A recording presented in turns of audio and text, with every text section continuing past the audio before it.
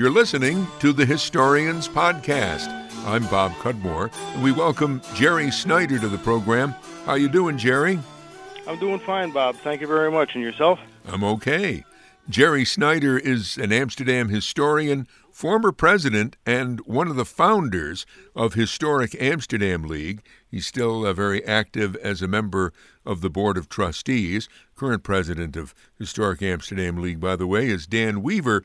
And Dan Weaver tells me that Jerry just did this great presentation on Amsterdam trolley cars to a meeting of the Historic Amsterdam League. I gather you had a packed house, Jerry. Yeah, we had a very good turnout last Wednesday night. We had to bring in some folding chairs, and we had the standing room only crowd in the council chambers, so we had an excellent turnout, actually. I know that trolley cars and the trolley history of the Amsterdam area has been an interest of yours for a long time, so I'll just want you to kind of take it away. I did a little research, just read Hugh Donlan's account of trolley cars in Amsterdam. They go back quite a ways. What was the first horse-drawn or then electric-powered street railway in the old Carpet City? Well, they started out back in 1873 with the Amsterdam Railway Company, which was actually a horse railroad that was organized by some of the more prominent businessmen here in the city, seeing the need for a mass transit system. And they started out with just about three horse cars and a few horses, and that, like I say, was 1873. The records indicate that by 1874, they had actually had 108,000 passengers. So obviously, they filled a very needed niche in mass transit for the urban area here at the time for the village. Yeah, that's a good point. And Donlan makes it in his Amsterdam history book. Yeah, can you imagine what it was like? And of course, we weren't there. I mean, you couldn't. You had to walk or have a horse or your own horse and wagon, to be able to just get on this conveyance pulled by horses was a great improvement. Oh, definitely. The original track was only about 1.5 miles, but that took you from one end of the village to the other, from one set of woods to the other at the east end of the village up to the west end at that time. And, a 20-minute ride, what would it take you to walk that far, really, if you were along the streets? It was for 6 cents, you could make a complete round trip. I mean, 6 cents back then was probably real money, but still in all, look at the time saving that it was for you. Yeah. But then they came in with something new, electric trolleys. Yeah, back in the 1860s, they had started trying some, in other areas, of course, they had started trying some different ways to power things, so steam power and cable cars and that type of thing. But electricity eventually, in the late 80s, became the way to do it. First big system was down in Richmond, Virginia, actually the first big-scale electrically powered system. But in 1890, the system here in the city got permission to go electric. And that was the same year that a group from New York City and Philadelphia, a group of businessmen, actually bought the system from the local business people here. And I like to kind of compare it to the whole dot-com boom that we went through a few years ago. Everybody wanted to jump on the bandwagon. The electrified rail systems were the big thing in those days, and all the investors were looking to buy up these small areas that were going with electric railroads. So the New York City and Philadelphia people bought the Amsterdam Street Railway. They started electrifying it in 1890. By 1891, they had put in all electric cars and put up all the wiring and everything that was necessary to electrify the system here in the city, and started putting some money into it and expanded it by building the Market Hill line, which took them up to the top of Meadow Street there. So they were starting to expand and grow with the city. The city itself, being chartered in '85, was starting to grow in different directions, and they were trying to expand the rail line to go with it to meet the needs of the people. So they started pouring some money in from outside the city. Mm-hmm. And you mentioned the Market Hill line. I gather that that was an issue, and I'm sure it was an issue in so many other communities that are hilly places. Is one thing like the horse railroad or horse car railroad ran basically on the flat, but going up those hills was tough, and it continued to be tough throughout the era of electric trolleys. Yeah, definitely. I mean, the original horse car railroad just ran on Market and Main Street and Division Street, but when they built the lower Market area, when they built the line up Market Hill, they created a 14% grade there, which is every 100 feet you go horizontally, you raise 14 feet vertically, and that was the steepest grade in New York State of any trolley line when it was built. And they used to have to keep someone from the railroad station there to keep putting sand on the rails so that they could ensure that they could generate enough traction to get enough grit under the wheels in order to get traction and get up the hills a lot of the time, especially if the rails were wet or in the winter conditions. So climbing up that hill was quite often a challenge under any weather conditions with a grade that steep, and to make sure that they were putting out enough electricity. If they had any problems with the generating plant or anything, sometimes they just couldn't get enough power up the line to get the cars up the hill. Mm-hmm. The Amsterdam Street Railway had its own generating plant? Originally it did, yeah. It was located down at the base of Walnut Street, down towards the east end, down the area which would be down one of the back sides of the parking lot down by the Riverfront Center area now. But as you say, they were popular from the get-go, the electric trolleys, and really making it possible, for people who lived in one part of the what became the city in 1885 to go, from one part where they lived to maybe the mills that were up the hill or down the hill and far away, and eventually another company enters the picture. Yeah, definitely. This group from New York and Philadelphia did do expansion, and like I said, they put the line up Market Hill, and then later on they extended the line on Division Street and built a nice new car barn up on the corner of Henrietta and Division Street that had a dance hall above it. Became quite the social gathering area for the city here. It was called the Pavilion, and then by '93 they extended the line on out to Fort Johnson. And they built a small park out there in Fort Johnson called Aiken Park. Fort Johnson used to be Aiken, and that was a real trolley park. They owned the park, and people would go there, naturally riding the trolley, which generated revenue for the trolley company. So it was kind of a way that they generated their own revenue. But by 1900, the Fonda, Johnstown, and Gloversville Railroad entered the picture, and they purchased the Amsterdam Street Railway from the group, the New York City and Philadelphia group, because the Fonda, Johnstown, and Gloversville, while a lot of people remember them as originally a steam railroad, they also eventually operated one of the largest electric railroads in the whole area here that ran eventually all the way from Bleecker Mountain down to Scotia.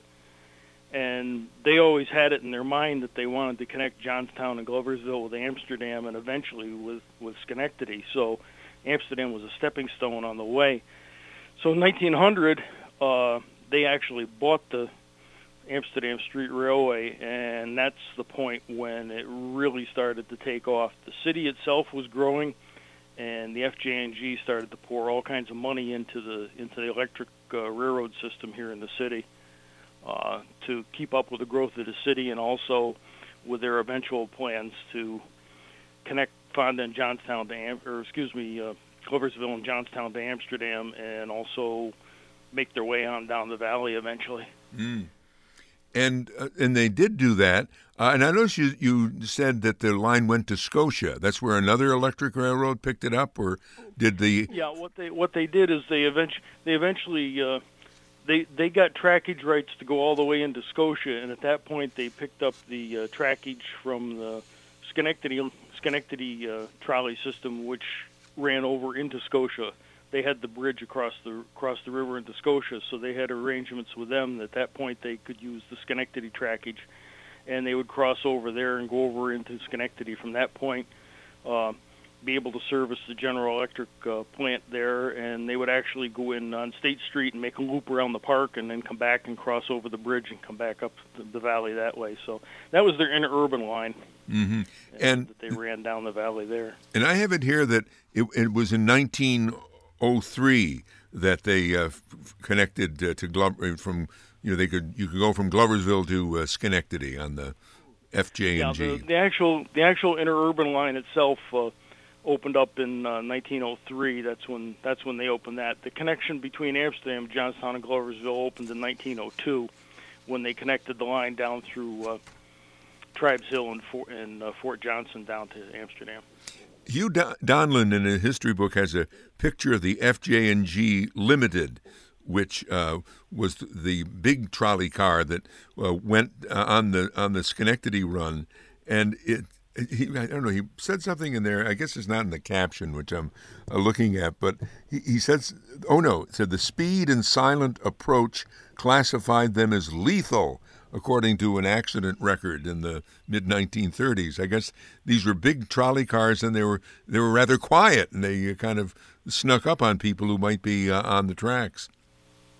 Yeah, they were electric, so they really didn't make a lot of noise. Kind of like some of the problems they have with some of the electric automobiles today, that they don't make enough noise to alert pedestrians, especially if they have their earbuds in. And they did travel quite quickly.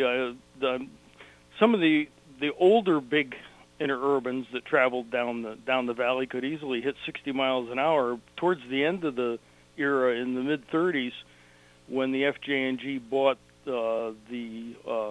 what they called the Brill Bullets, which were the most modern cars of the day at that time. They were all aluminum construction. They could easily do 70 miles an hour. And once they got those cranking down through there, if you didn't hear those coming at 70 miles an hour, you didn't have a lot of time to get out of the way. Mm. And there were quite a few accidents with people on the tracks, especially in the early days, because they just weren't used to something moving that fast when you were driving a horse and carriage. We're talking with Amsterdam historian Jerry Snyder about trolley cars in the Amsterdam, New York area. We'll continue in a moment on the Historians Podcast. This is Bob Cudmore. We hope you're enjoying this edition of the Historians Podcast. The podcast depends on your donations to keep going. We welcome donations online in any amount at our GoFundMe site, gofundme.com/historians 2017. If you'd rather donate by mail, make out a check to me, Bob Cudmore, and send it to 125 Horstman Drive, Scotia, New York, 12302. Thank you. We're talking with Amsterdam area historian Jerry Snyder about a presentation which he's developed on trolley cars in Amsterdam, New York. We were just talking about the large interurban cars. There were they're probably well known, but maybe more remembered are the smaller cars that used to travel in the cities. Would you say? The city used a lot of the smaller cars, and Amsterdam, like a lot of the cities along the river and everything, obviously being built on the hills.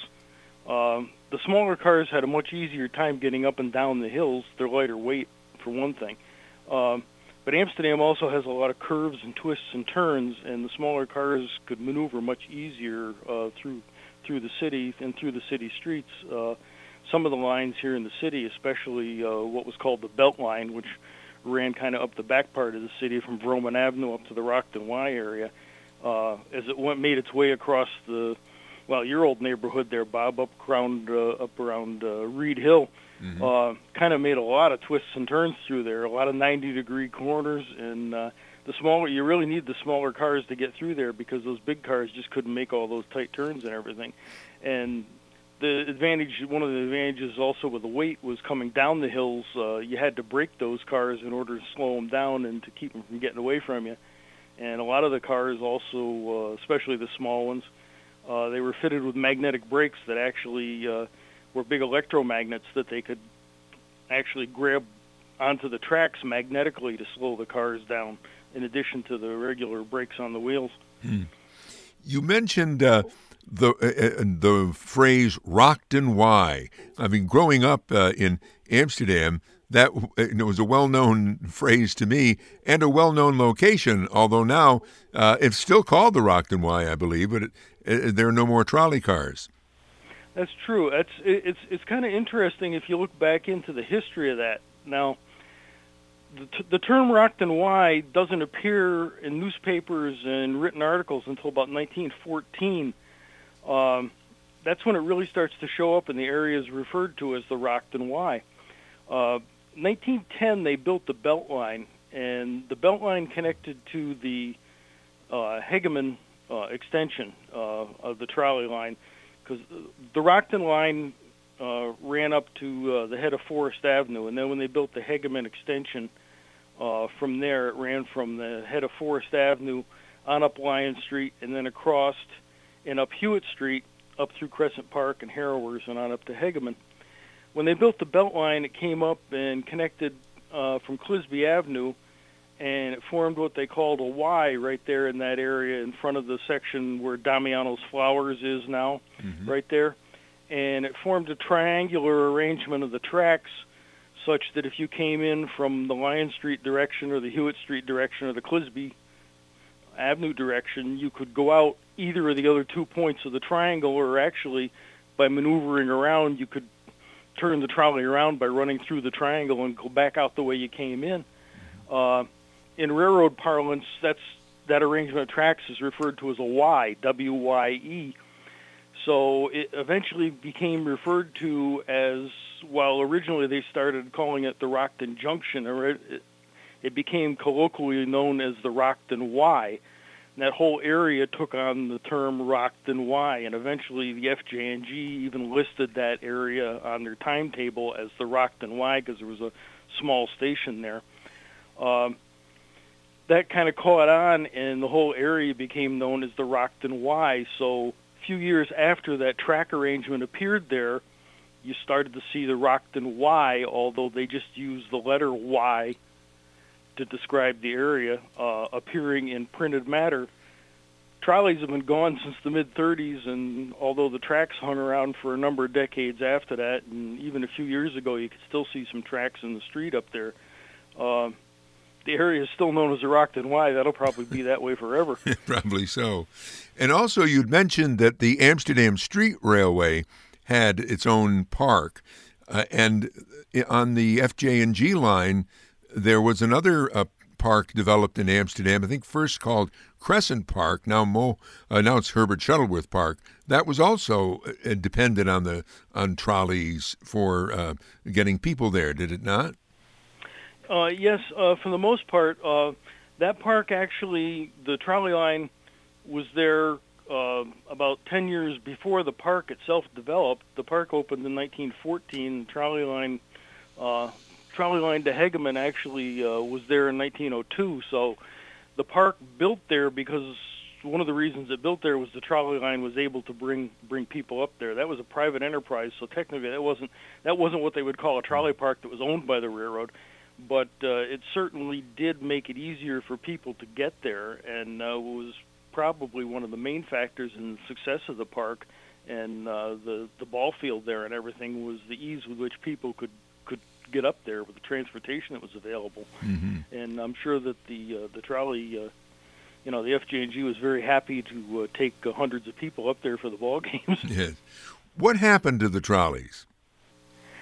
The automobile. To put it very bluntly, the automobile happened to the trolleys and buses. By the time the mid-'30s rolled around, the cars had become very popular. People really didn't need mass transit as much as they did earlier. Also, the laws had started to change.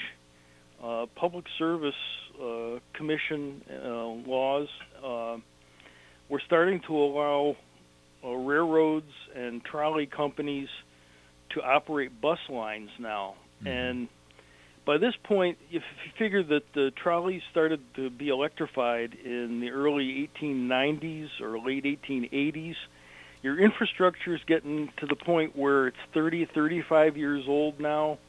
And there's a lot of infrastructure involved with the trolley system, with all the wiring and the electrical supplies that you have to provide. You got the trackage and everything. And one of the things that you don't really think about, but the trolley companies were responsible to the municipalities for paving on the streets also. They had to pay for the paving between the rails of their system and 2 feet on each side of it. So anytime a street needed repaving, the trolley company got a huge bill from the municipality where their trackage was. So it was very expensive to operate a trolley system. And when the laws changed and they saw that they could operate buses for a much more economical basis than they could the trolleys, it became much more enticing for them to start abandoning the trolley systems and cutting back on service. Ridership was down anyway with the cars, and for the people that still needed the public transit, it was much more economical to go to a bus system. And there was also a safety factor involved when you stop and think about it. The trolley tracks are out in the middle of the street. To get on and off the trolley, you got to jump on and off out in the middle of the street, which means you have to walk through all those cars and buses that are on the street now, whereas the bus pulls up to the curb. So there was a safety concern there too that they could address by switching over to the use of buses. So they got to the point where the safety factor, people were more concerned. Ridership was down because of automobiles. And the cost of the infrastructure and to maintain it was starting to really catch up with them. And they could see the handwriting on the wall that it really looked like the automobile and the bus was going to be replacing them. So they started basically in the late 20s. They started to pare things down. Here in the city, 28, they closed down that belt line, which had really never been very popular. 36, they closed down the Hegeman line, and by 38, the FJ&G closed down all their electric service completely, including the interurban service, and that was pretty much the end of things around here as far as the trolley was concerned, as far as public service went. But yet, now these many decades, maybe closer to a century later, trolleys are still charming to people. I note that in Saratoga, Schenectady, Albany, when they want to put in a free shuttle bus to entertainment attractions, they usually make the bus look like a trolley car. Yeah, and I see that Schenectady just started running a trolley down there too, and I think there's a certain nostalgia because it kind of takes people back to a simpler way when things weren't so fast and hectic and everything. There's a romanticism that's involved with trolleys, and it just seems like it was an easier way of life, I guess, and people seem to be attracted to that, and there's something fascinating about it, and I think part of it is that they kind of came on the scene and they hit at the right time, they filled a need, and they've been referred to as the forgotten transportation because a lot of people, They know they existed, but they don't know that much about them, and there's a certain mystery to them too. And I think that's one of the things that attracts people to them is that they don't know a lot about them, so it's interesting to them to have any connection to them whatsoever. And so the fact that they get a chance to ride on something that looks a little bit like a trolley car maybe is somewhat enticing to them. And this is a leading question. Are there any of the trolley cars that from the era in Amsterdam, New York, Fonda, Johnstown, and Gloversville Railroad, any of the trolley cars that still exist? Funny you should ask, Bob. Many years ago, when I joined the FJ&G historic group that used to exist, there was kind of an urban myth, or a rural myth in this case, that one of the trolleys had survived and had been made into a camp somewhere up on the Sacandaga Lake, but nobody had any information on it. So that just kind of existed, like I say, as a myth. But back in 2008, History and Archives up in Fonda department got a phone call from someone who had purchased a camp up in the Fish House area, and they said they were going to tear the camp down and build a new one. But part of their camp was an old trolley car, and they were wondering if History and Archives would be interested in having it. And kind of all of a sudden the myth became reality.